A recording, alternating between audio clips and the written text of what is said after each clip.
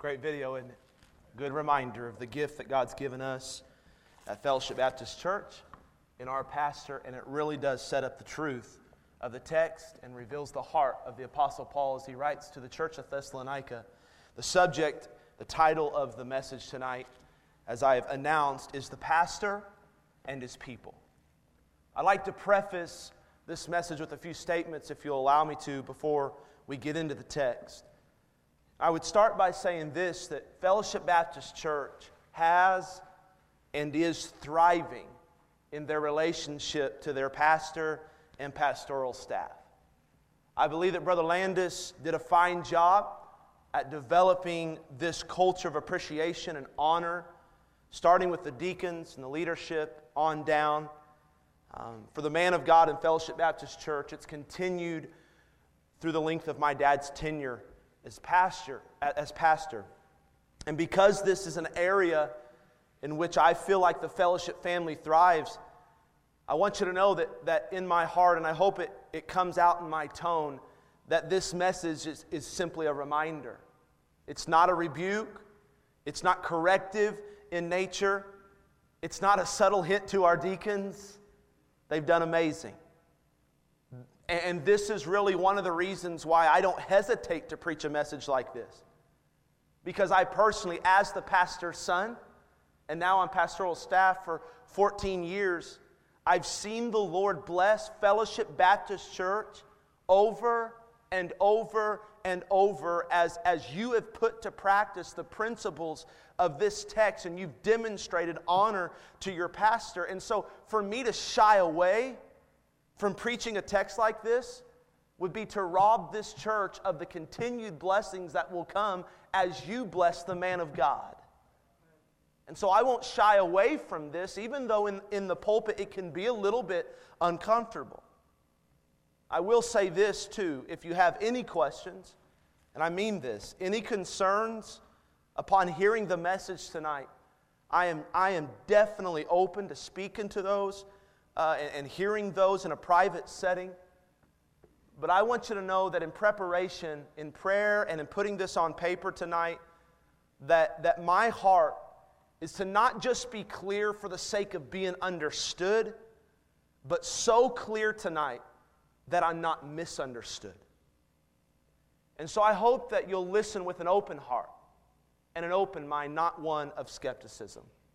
I want to get into our text. It's just 2 verses, and then we'll get into the sermon tonight. Verse number 12 of 1 Thessalonians 5.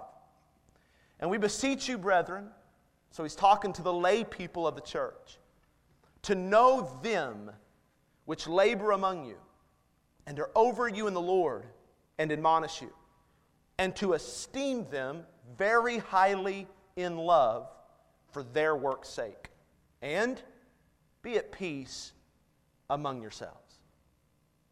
I believe God has woven into the very fabric of life the need to have leaders. From marriages to sports teams, to corporations, to churches, I believe that leadership is essential, and without it, marriages suffer. And sports teams lose. And corporations flounder, and churches fail. I believe with all my heart that leadership is God's plan to make every area of life better.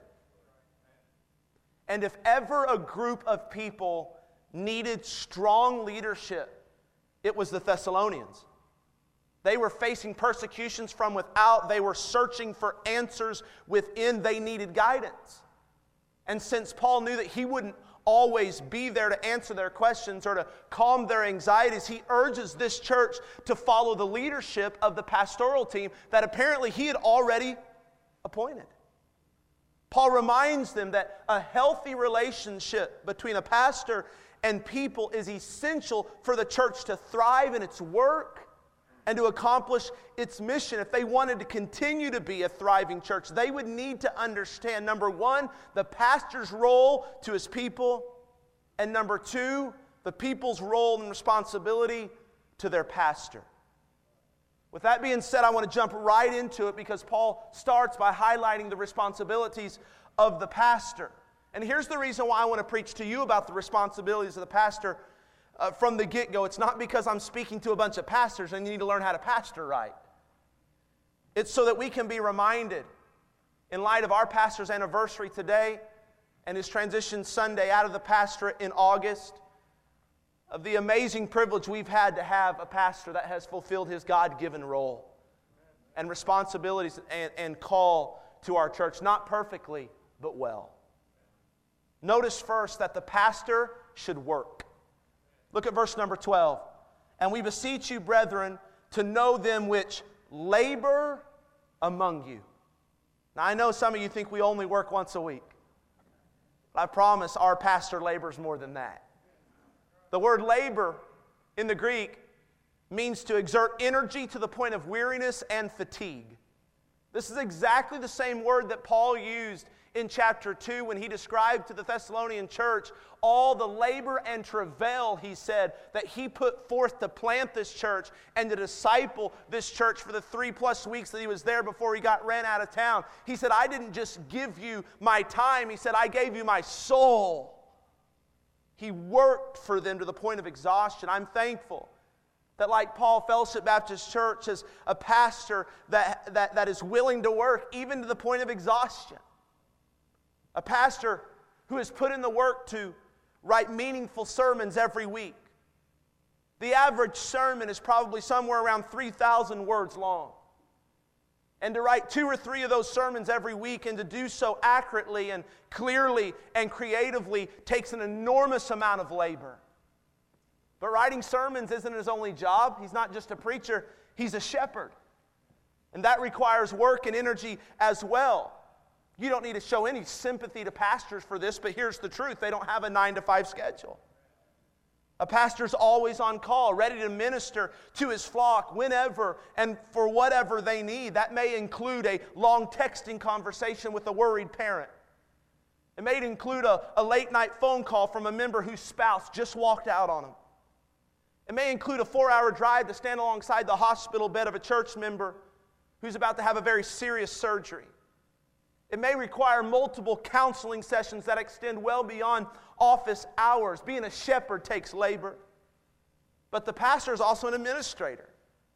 And a church our size, we are blessed to have a staff, and the administrative duties can be delegated to secretaries and staff members, and should be. But you do understand that the buck still stops with a pastor in every area of ministry. That's member care, that's finances, that's leading a staff, that's directing deacons, that's supporting missionaries and starting churches and improving facilities and community outreach and much more. The pastor doesn't have to do it all, and he shouldn't, but he still has to administrate and give oversight to a large degree. I'm here to tell you I'm thankful that God has given Fellowship Baptist Church a pastor that, whether it be writing a sermon or answering a phone call or administrating a meeting or overseeing a church plan or conducting a 70,000 square foot building program, isn't afraid to work. We notice in verse 12 also the pastor should lead. He said, and we beseech you, brethren, to know them which labor among you and are over you in the Lord. When Paul speaks of a pastor's leadership in the sense that he is over you, don't let that scare you or turn you off. He's not referring to pastoral leadership in a dictatorial manner. I like what one commentator said about this phrase. It helps us to understand the heart of the Apostle Paul. He said, this position of authority is not to be performed in a dictatorial or sinful way, but the pastors are over the rest of the believers. Watch this prepositional phrase, in the Lord. Their authority can be exercised only insofar as the Lord has given them authority to act. Church leaders are not autonomous sovereigns, but represent Jesus' authority. They are commissioned by Christ to carry out their oversight of the flock according to His will and not their own. God has given us a pastor, I believe, that is led with this kind of spirit, specifically in the areas of directing and protecting. When I speak of directing, He has pointed us in the right direction. He has set a vision for Fellowship Baptist Church, and He has led us to fulfill that vision. Perhaps the greatest demonstration of clear direction that our pastor has given in my time here as a staff member has been the days of our relocation from 216 Wilson to 310 Pancake. I witnessed him providing direction in all kinds of ways. It started by collecting the funds for the project, to helping design the blueprints for the building, to guiding the church through the obstacles we face during the project, then to managing difficult people and making difficult decisions during the project. And this is just one example of our pastor's ability to give direction. But I've watched him, as Fellowship Baptist Church needed a leader, I've watched him step up and give the leadership. But he hadn't just directed, he's protected. He's protected this flock from false teaching and false doctrine. He's protected this flock from discord and disunity. He's fought to protect this flock from impurity and unholy behavior. He's fought to protect this flock from complacency and mediocrity, and he's done that through things like conservative policies and bold sermons and even uncomfortable meetings and strong accountability. That's leadership. Thirdly, Paul says the pastor should preach. Look at the end of verse 12. He says, and are over you in the Lord, and watch the last phrase, and admonish you. That word admonish means to warn. It's usually used when it's talking about correcting sinful behavior, and mostly it's used in the context of teaching and preaching the Word of God. When you look and study the word preach in the New Testament, you'll find that it's used more than 60 times. It points to the responsibility a herald has to announce a king's message, which was common in that day. And because the message comes directly from the king himself, the herald is expected to proclaim the message as given. Listen, church, God called men have a God-given mandate to proclaim His message. They must have the courage to confront sin and correct behavior. That's called admonishment. And they must proclaim the truth in the same manner that God gave it to them in His Word. And that's a big deal, because in churches all around, there are preachers who tiptoe around the tithers and dance around the deacons. For one, I'm glad at Fellowship Baptist Church that we don't have to dance around the deacons. They say amen, they encourage, and they like straightforward Bible preaching. I'm thankful that at Fellowship we've had a pastor who has stood behind this sacred desk and without apology has preached, "Thus saith the Lord." Whether it was comfortable or not, whether it was popular or not, whether it was widely accepted or not. And may it always be said that preachers who stand behind this sacred desk will preach this book.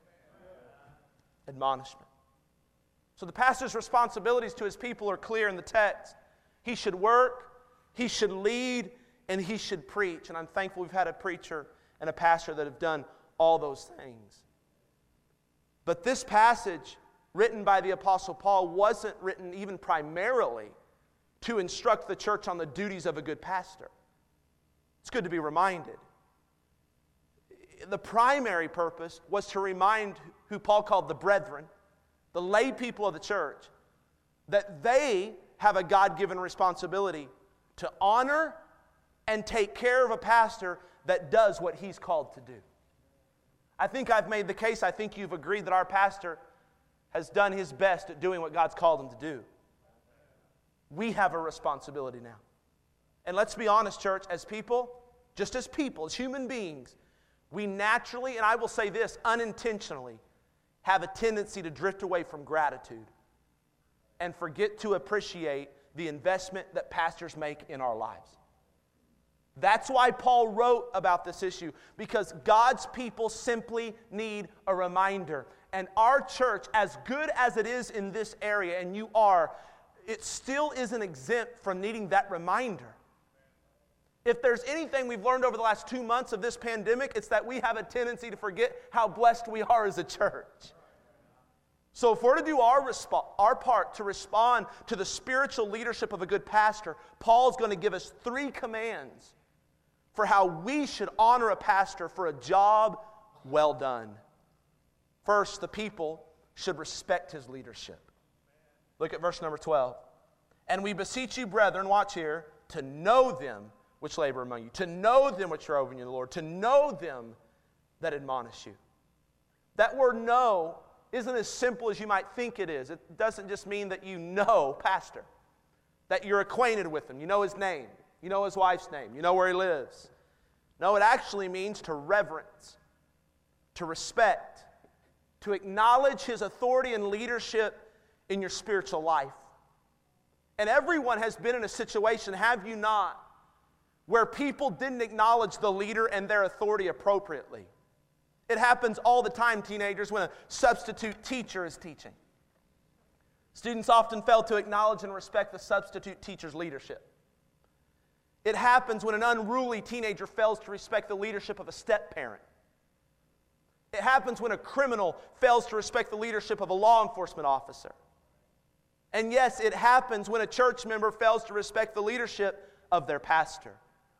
Howard Marshall says it this way: respect should be given to the pastor, not because of any qualities which they possess due to birth or social status or natural gifts, but only on the basis of the spiritual task to which they are called. The first and primary reason, church, that we are to respect the leadership of our pastor is not because of the man himself, but because of the position and the calling that he's been given by our God. I want to be careful to say this, that a pastor, ours included, is no better than his people. A pastor has no right to abuse or take advantage of his position by lording over God's people. According to the book of Peter, that's wicked, and that disqualifies him from the calling of the pastorate.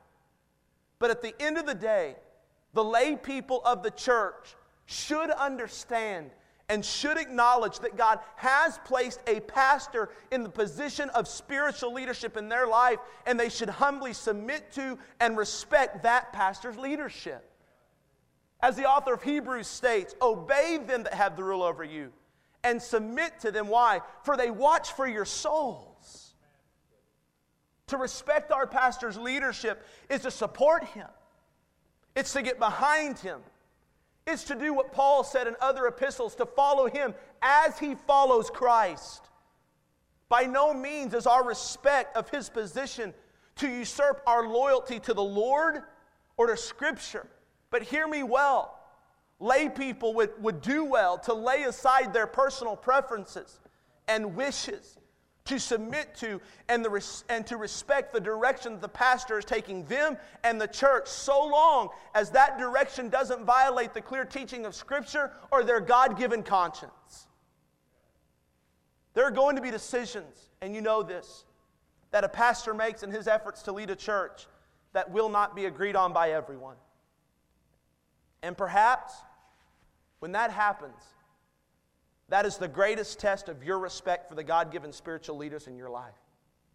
How you react when you disagree. I'm obviously not talking about disagreement in key tenets of our faith and doctrine. I'm talking about less consequential decisions of policy and procedure. As I look into the transition post-August, I want you to understand that my dad and I are a lot alike in overall ministry philosophy and certainly on key doctrines that we hold to and believe and preach.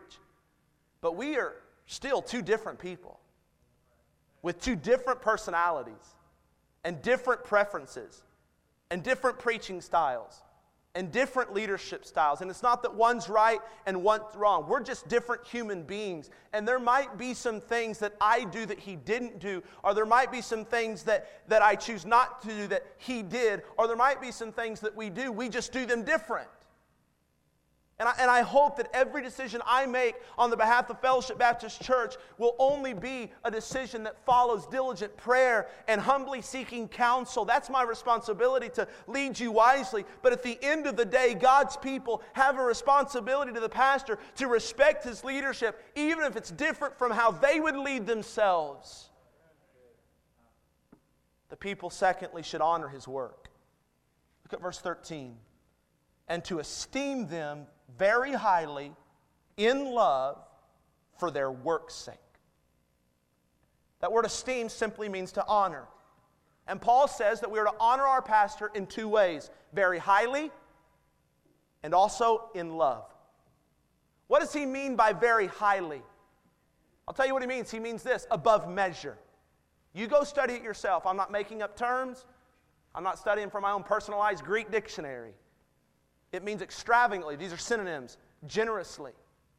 Paul uses the same idea, but he uses this language in the book of Timothy: double honor. And he mentioned that as he was instructing Timothy to teach the church he was over.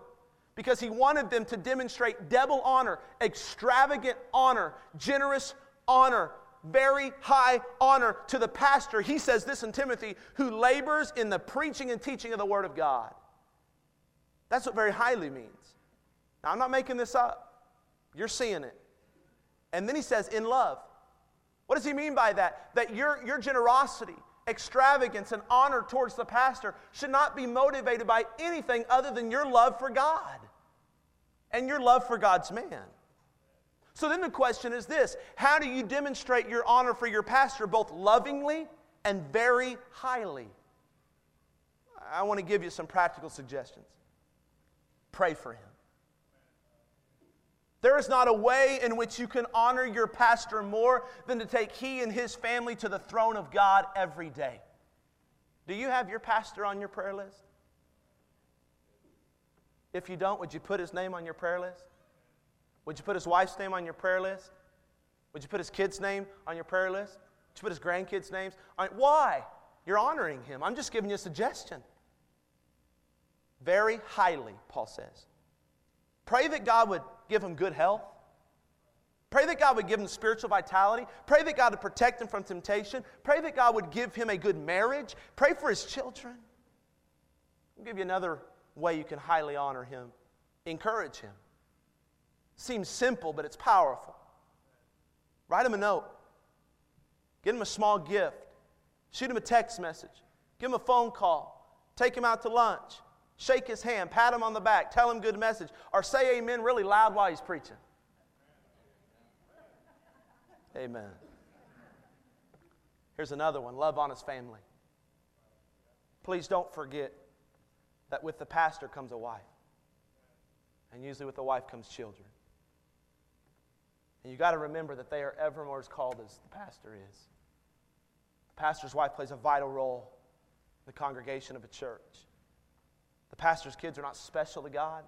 Any more special than your kids is what I meant by that. God doesn't favor them in any way. PKs deserve no sympathy at all. But they are part of the pastor's family. And if you want to highly honor your pastor, you know one way to do it is to encourage his kids and love on his wife. You could skip the pastor altogether. If you take good care of his wife and his kids, it keeps them going. Just being honest with you. I'll give you another practical suggestion. Allow him to rest. This may sound strange because some people don't think the pastor's human. So he can go 100% all the time and he needs to suck it up because he only works on Sundays. That's just not the case. I don't expect you to understand it fully, but pastoring is incredibly taxing emotionally and mentally, and it's vital to the health of this church that you, one, allow, and two, expect your pastor to take breaks for the purpose of a rest. And then do this, compensate him. Fellowship Baptist Church, led by its deacons, has done a fine job at compensating its pastor, and that's not said everywhere. I know situations in which some churches and deacon boards out there are convinced that it's their God-given job to keep the pastor humble by starving him.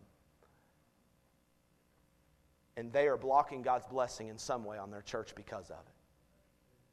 Paul doesn't shy away. This is another message for another time, and I'll preach it. Paul doesn't shy away in other epistles, specifically commanding the compensation of a pastor. He never gives an amount, but he gives a principle. And it's a double honor principle. I'll preach that later. But it makes complete sense in the context of how he's writing. And the whole purpose is not to make the pastor rich, not so he can drive the fanciest car and have a private jet. And I know when we talk about compensation for pastors, some people have a really sour taste in their mouth because they've seen this abused. They've seen this taken advantage of.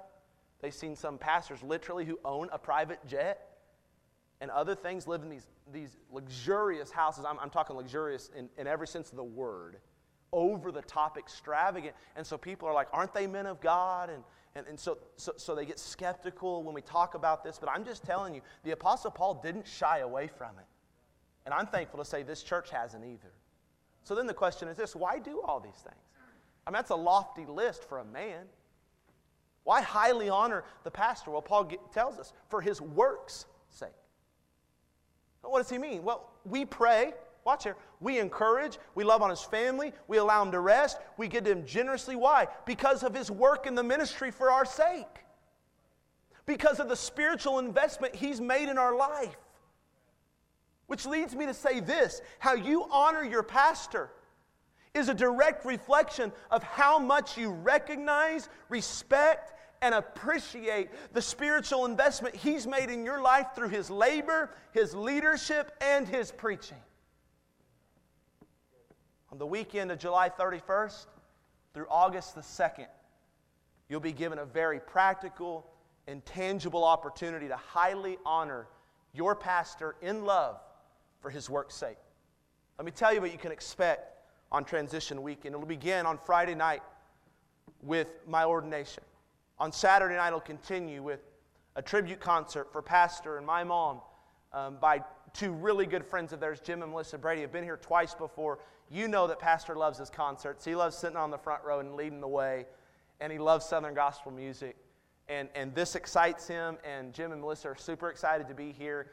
And it would be great if even Southern gospel wasn't your cup of tea, that you'd come and drink from that cup of tea just to honor your pastor on Saturday night. And I promise you, you won't walk away saying, no, I wish I wouldn't have went to that. I'm 99% positive you'll say, you know what, I'm glad I went to that. I mean, you might not buy a CD on your way out, but you'll be blessed. And God will speak to your heart. And it really is a tribute concert. That's the point of it. I hope you'll be there for that. Then on Sunday morning, that begins Transition Sunday. We're going to have one service that morning. No Sunday school. One service beginning at 10 o'clock. We're going to pray for our children's workers and nursery workers that day extra hard because it'll be a 2-hour service. Brother Mike is putting together 2 incredible tribute videos, one for my mom, one for my dad. I've read the storyboard for my dad's tribute video where Brother Mike is putting a ton of work into this. In fact, he's flying out to Arizona just to video interview a couple people from our church plants. And it's a big deal. He's driving to Oklahoma City to interview Miss Landis and Brother Nelson and others. He's putting a ton of work into this. And several of you that have been key in my dad's life. This is going to be a great video. He's already filmed a lot of things from the ladies of our church for my mom. 2 really, really good videos. The choir will be singing several of Pastor's favorite songs. And then we'll be surprising as a church, Pastor and my mom with several really nice gifts, very personal gifts from the church.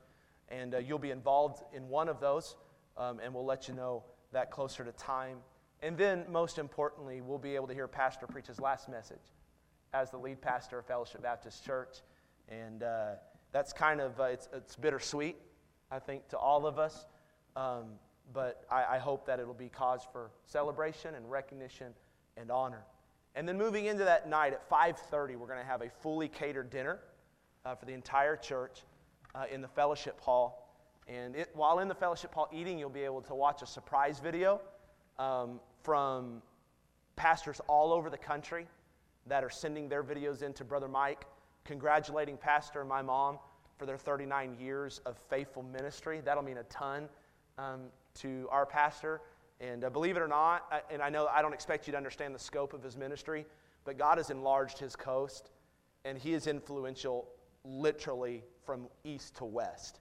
It's amazing. Our little church, it's just amazing what God's done. And there will be a lot of pastors that want to speak into him, and we're going to give him that chance. Then we're going to have several with us on that day. A lot of past staff members will be here. The Linder family will be here. The King family will be here. The Vaught family will be here. The Gabbard family. Many of you have never met our missionaries to New Zealand. They'll be here. Many of you know them. You'll be able to see them again. Many of them will be giving testimonies during that Sunday evening service, and that's going to be very, very enjoyable. And then Brother Jeff Copes, who is the Executive Vice President of Heartland Baptist Bible College, will be here on Sunday night to give my dad a plaque from the college, recognizing and honoring him for his 12 years of serving as an executive board member for the college. And that's going to be very special to my dad. That'll be a surprise. And a lot of this will be a surprise. So if you would keep it off Facebook, I'd appreciate that, which would be really hard for some of you. So be very, just go ahead and discontinue your Facebook account. And then I'll end the night with preaching a short message here. And then there will be a table set up somewhere in the general area of the fellowship hall of the foyer, where when you come for the catered meal at 5:30, you will be able to drop off a card and then your contribution to the I Love My Pastor offering. Let me talk about this for just a moment. I'd like you to do two things in preparation for this offering. Number one, I'd like you to take time to sit down and really write out your thoughts on paper. And what I'm asking for, what I'm burdened for, is that you don't just go to Dillon's, buy the nicest card they have about a pastor, and then sign, love, blank, blank, family. It would mean the world to my parents if you would sit down for a little bit and get very specific about how God has used them in your life. That would mean the world to them. More than any offering you could ever give, it would mean the world to them if you would articulate what they mean to you and the difference they've made in your life. And then for the offering part, I really want you to seek the Lord on what He would have you to give. And you might think, why are we doing an offering like this? Well, I believe that love is tangible. I believe love is practical. Apparently you don't believe that, but I believe that. And so what does that mean? That means that love is more than saying I love you. Love is more than just they know and you love them. Love is physical. It's tangible, it's practical. And money is tangible. And money is visible. And money is practical. And Paul, again, doesn't shy away from telling the church that one of the ways to highly honor their pastor is by way of money. Don't let that scare you. That should be an honor for you. That should be an honor for me. And so when you come by, just include your offering, whatever God would lay on your heart. I hope that it would be more than a $10 gift card to Freddy's. I hope that it would be something that you sacrifice for. Just like if it would be I Love My Church offering, you understand that when we had I Love My Church offering 2 years ago, we gave $50,000 in a one-time offering. Well, we can give $50,000 to pastor. I don't know. Why not? That's my question. Why not? And let me say this, we're not doing that because he needs it. I'll be sharing with the deacons in the next couple of weeks our plan to transition my dad and to take good care of him and honor him in that way. Our church will continue to do that. I will then share it with the church. But there is nothing about us that this is like a safety net for my dad. This is a way where he can transition into retirement, so we better get him as much as we can, and church better dig deep because he's got to have this to eat. It's not that. It's not that. We don't have to do this. He doesn't need this. Church has taken great care of him and will continue to do that by way of honoring him. But listen, this is our way to say thank you. It's our way to say thank you. And as much as I can without coming across like I'm and Lord knows my spirit, I don't want to manipulate or manufacture anything. I just want you to get my burden that I want him, I want our offering and our words both, and that entire weekend to reflect how thankful we are for his spiritual investment into our church. That's my heart. And then let me close by giving you one more responsibility the people have towards the pastor, and that's to pursue peace with him. So we're to respect his leadership, and we're to honor his work, and then we're to pursue peace with him. Look at the last phrase of verse 13, and I'll be done. And be at peace among yourselves. Why would Paul include that in there? At first it seems unattached, and it seems that he's just offering a side phrase. Oh, and get along, by the way. Get along with each other. But he's not talking about people to people. He's talking about people to pastor in this context. And it makes sense that he would put this in there. Because if the devil wants to put a wedge in any relationship in a Christian's life, it's the wedge between them and their pastor. You know why? Because that is the first step to leaving a church. First step. Usually it takes a while. But when there's a wedge driven between a pastor and his people, and it's not settled correctly and appropriately, then on down the line, something else happens and something else happens, and people leave the church, and it's because there was a wedge driven between their relationship, and they didn't deal with it appropriately. And Paul is admonishing the church now in a very serious way that the lay people have a responsibility to pursue peace with their pastor. And it makes sense, because if the pastor's job is to admonish us, that means he's going to correct our sin. That's not going to always feel good. And if he's to warn us about the consequences of sinful behavior, and we're in the midst of sinful behavior, sometimes if we let it, we're going to let that offend us. And we're going to make the pastor the enemy, not the devil. And so Paul's reminding us, when he admonishes you, because that is one of his responsibilities, and he courageously stands in front of you with love but with boldness and says, this is sin, then pursue peace. If he's supposed to lead us, and he is, I talked about that, he's supposed to lead us, that means he's going to make some decisions that maybe rub you wrong. Wouldn't be the decision that you made. It was too quick or it was too slow. He was too strong on that or too soft on that. It's a policy that you think is consistent or maybe you think is inconsistent. And Paul says when that happens, pursue peace. Did you hear me? Pursue peace. Don't pursue a private agenda. Don't pursue discord. Pursue peace.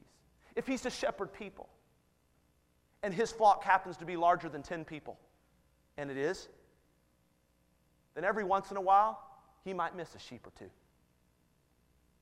Every once in a while, you might not get your hand shook. Is that the right English? When that happens, pursue peace. Don't think the shepherd doesn't care about you. And that's why I think Paul ended with this.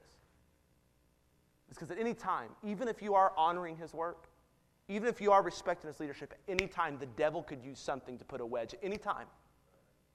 And you could be faithfully doing those two things, and instantly an offense happens, and you're gone. Or there's the silent treatment for a number of months. You get what I'm saying? Or every time you come to church and hear him preach, there's just this internal argument going on. That's the devil. That is not God. That is the devil.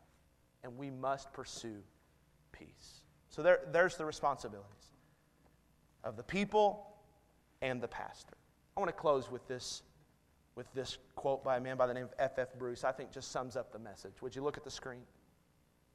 It'll make for the effective life and witness of the church and for peaceful relations among its members if its pastor is recognized and honored and his leadership followed. Demonstrates the traits of one who deserves to be recognized and honored by his church. You see, it's a two-way street. Pastors fulfill their responsibility, and people fulfill theirs.